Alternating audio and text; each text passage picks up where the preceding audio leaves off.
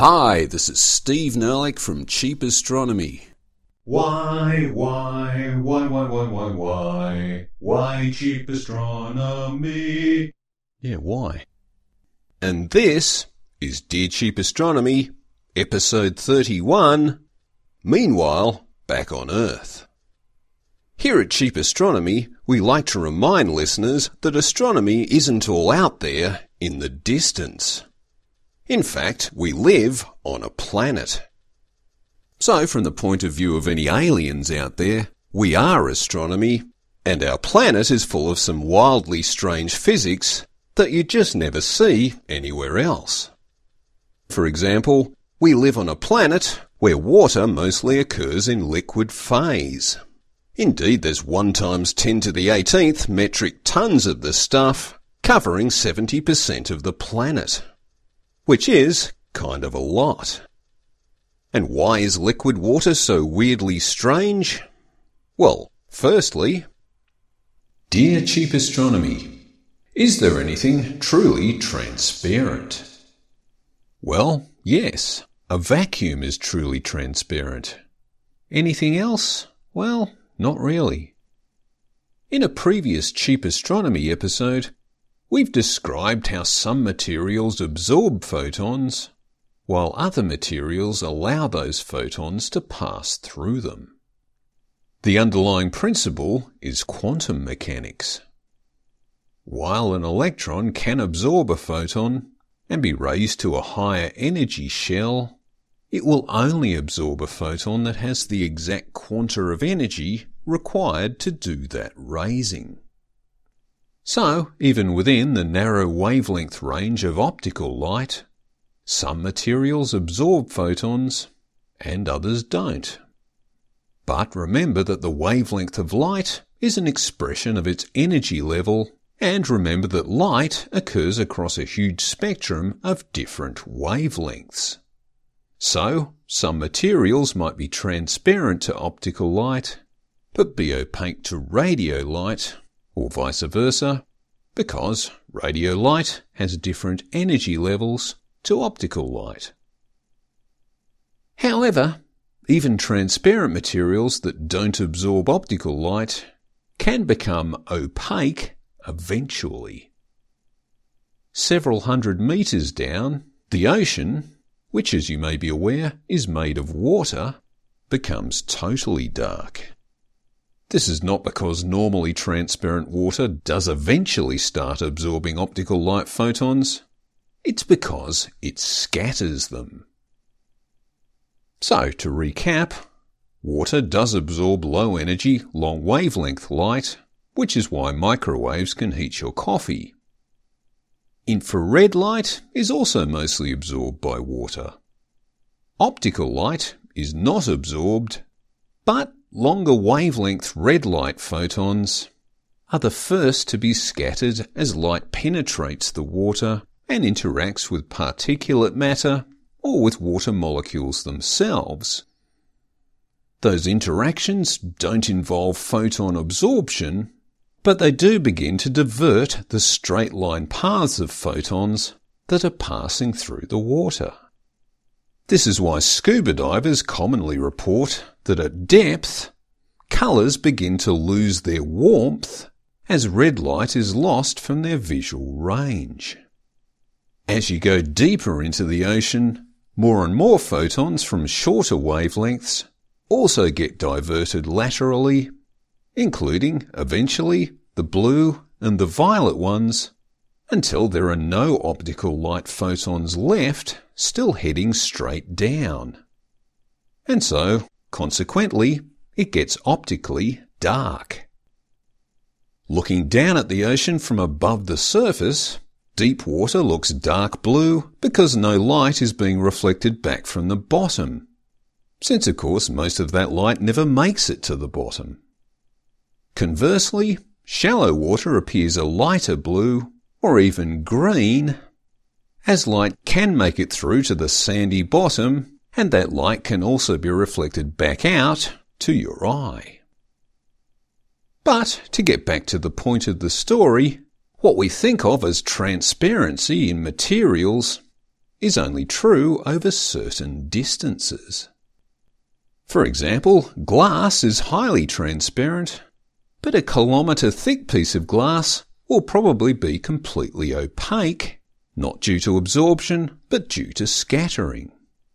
The structural geometry of materials is also an issue. Although water is transparent to optical light, snow and ice certainly aren't, unless we're talking about very thin slices of ice. At the microscopic level, water freezes into a kind of crystalline matrix, which is less dense than fluid water, which is of course why ice floats on water. When light interacts with frozen water, all the prismatic facets of those frozen ice particles cause extensive photon scattering across many different wavelengths, so that all the separate colours of optical light are first split, then scattered, and then remixed. So when they are reflected back at your eye, they're all mixed up in the form of pure white, which is why snow and also icebergs look white. Mind you, glacial ice that's been compressed down to a denser, more uniform matrix produces less prismatic diffraction and reflection, and so is more likely to behave like fluid water does, which is why dense glacial ice ends up having a blue colour. Cool, huh? And thanks me. So yep, liquid water is pretty wild stuff. And it's not every day you're going to see 1 times 10 to the 18th metric tons of it, unless, of course, you happen to live on Earth. And of course, if you do live on Earth and are surrounded by 1 times 10 to the 18th metric tons of this stuff, then all sorts of crazy shit starts happening. For example, Dear Cheap Astronomy, how come some places on Earth have only 1 high tide a day when others have 2? Tides on Earth are primarily caused by the moon, although the sun also plays an important role. As the moon orbits the Earth, it draws water from the seas and the oceans towards it, creating a tidal bulge.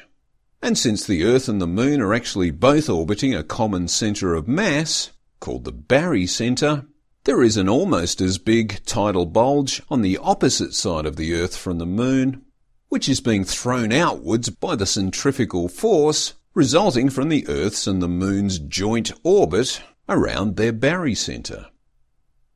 Since the moon takes 27 days to orbit the Earth, and the Earth takes only 1 day to rotate around its own axis, the Earth is always spinning quickly between those 2 slowly migrating tidal bulges.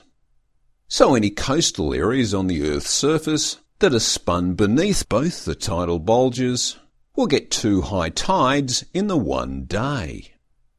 The height of those tides is somewhat dependent on the sun, or at least the relative positions of the sun and the moon. A full moon happens when the moon is on the other side of the Earth from where the sun is, meaning that on the Earth we see the moon's near side completely lit up. A new moon happens when the moon is on the same side of the sun. In that configuration, the moon's far side is lit up, while to us its near side is dark.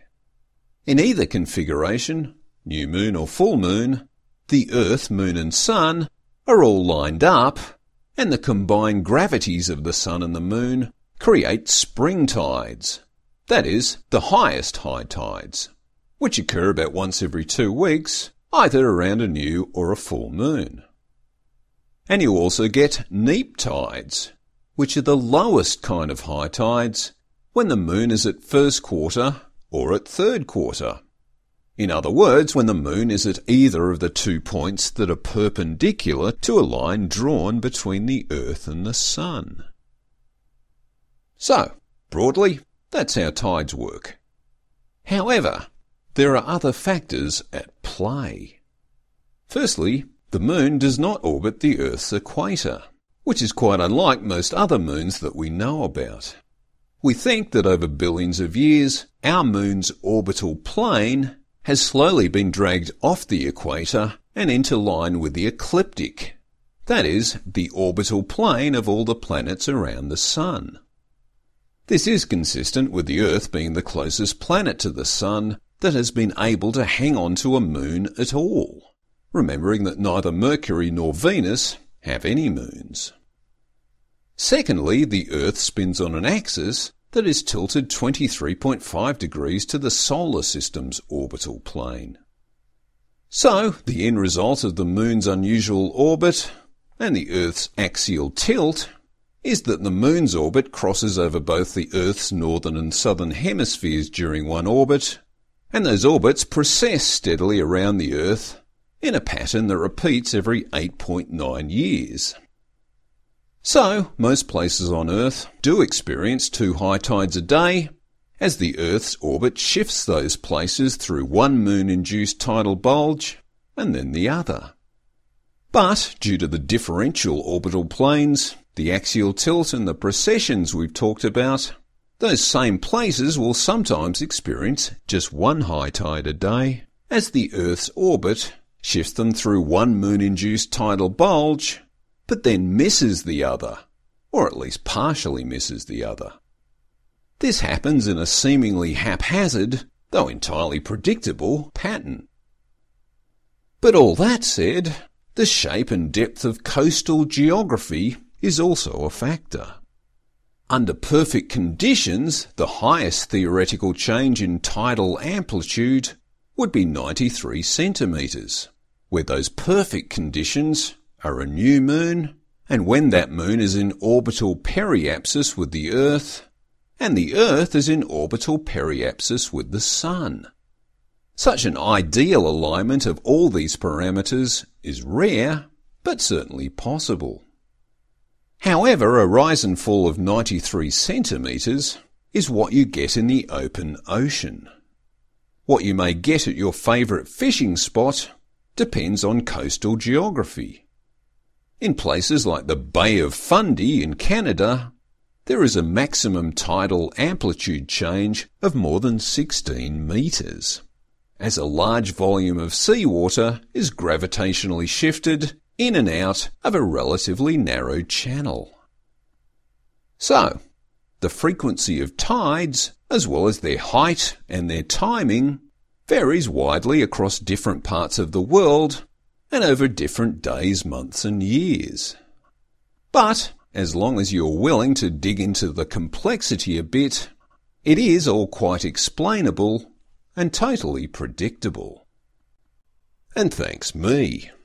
Of course, there are places on Earth where the Coriolis effect, combined with the distribution of land masses, directs the movement of the lunar tidal bulges in such a way as to create harmonic resonances, and hence flat spots, places which have no lunar tides at all. Most of those places are out in the open ocean, but Tahiti is right in the middle of a flat spot, although it does still have small and puzzlingly regular tides. Right on midnight and noon, there are high tides, which are about 70 centimetres higher than the low tides, which occur at 6 a.m. and 6 p.m. every single day. The reason? These are purely solar tides, which is all that's left when lunar tidal effects are cancelled out. Cool, huh? And that's it for another episode of Dear Cheap Astronomy. If you've become tidally locked on an astronomical conundrum, or are just looking for more transparency in your astronomy podcasts, why not write to cheapastro@gmail.com and we'll help you see your way through. Thanks for listening. Steve Nerlich, Cheap Astronomy.